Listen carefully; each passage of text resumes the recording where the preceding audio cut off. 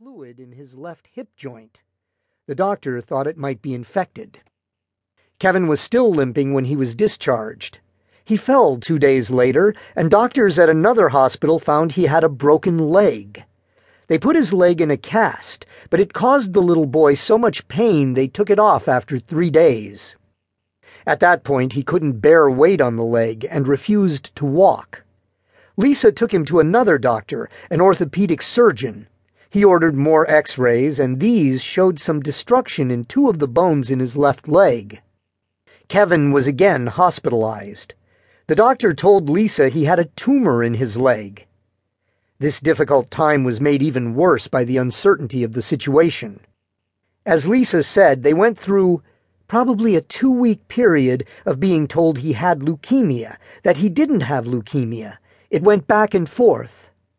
But the upcoming news would only be worse.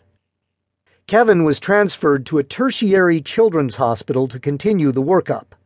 Along with his swollen leg, the doctors noted his left eye was bulging and bruised, and he had a nodule above his right ear that might be a tumor. They suspected a neuroblastoma, a cancer that begins in nerve tissue somewhere in the body, often in the adrenal gland above one of the kidneys, and then spreads to other places. An x-ray of Kevin's kidneys showed a mass at the top of his left one. A skeletal survey found various lesions and an opaque area over his bulging left eye. On his 4th day in the hospital, Kevin was taken to the operating room.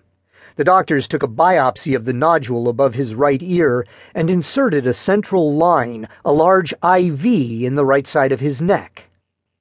The biopsy confirmed the diagnosis of metastatic neuroblastoma. At least a definite diagnosis had finally been made, but it was not a good one. Kevin began treatment, getting chemotherapy through the central line. The site where the chemotherapy entered his neck became inflamed at times, but overall he tolerated the treatment well. He also started radiation therapy that would continue after he left the hospital, including to his left eye and his left leg. After 10 days, he got to go home. Kevin seemed okay for a while. Lisa showed us pictures of him. The first one was taken before he got sick, and he is laughing, a plump baby with lots of light, curly hair. The other 2 are from later. They reveal a thinner, bald little boy with bruising around his left eye, which looks displaced.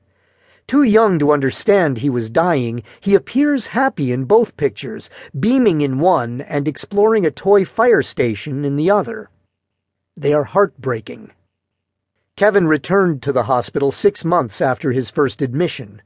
He was bleeding from his gums because the cancer had infiltrated his bone marrow, and it couldn't make enough platelets.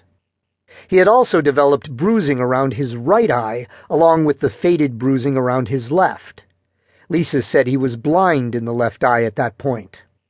His disease was considered end-stage by then, meaning the little boy would die soon.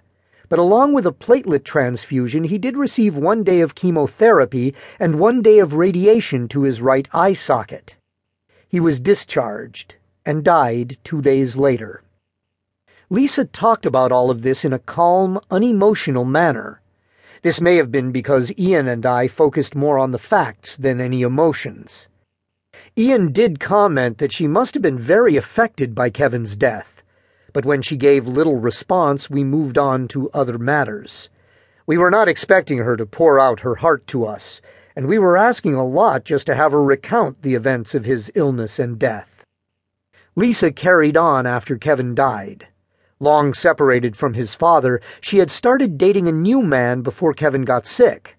They married following Kevin's death, and Lisa soon gave birth to a daughter, Sarah. The couple divorced after 4 years, and Lisa later remarried again. She had a second son, Jason, and then, 12 years after Kevin died, gave birth to Patrick by C-section. She said that as soon as the nurses handed Patrick to her, she knew that he was connected to Kevin in some way. She didn't have that feeling when her other children were born, but this birth was different somehow. Lisa said she felt empty after Kevin died, wanting him back every day. When Patrick, her new son, was brought to her,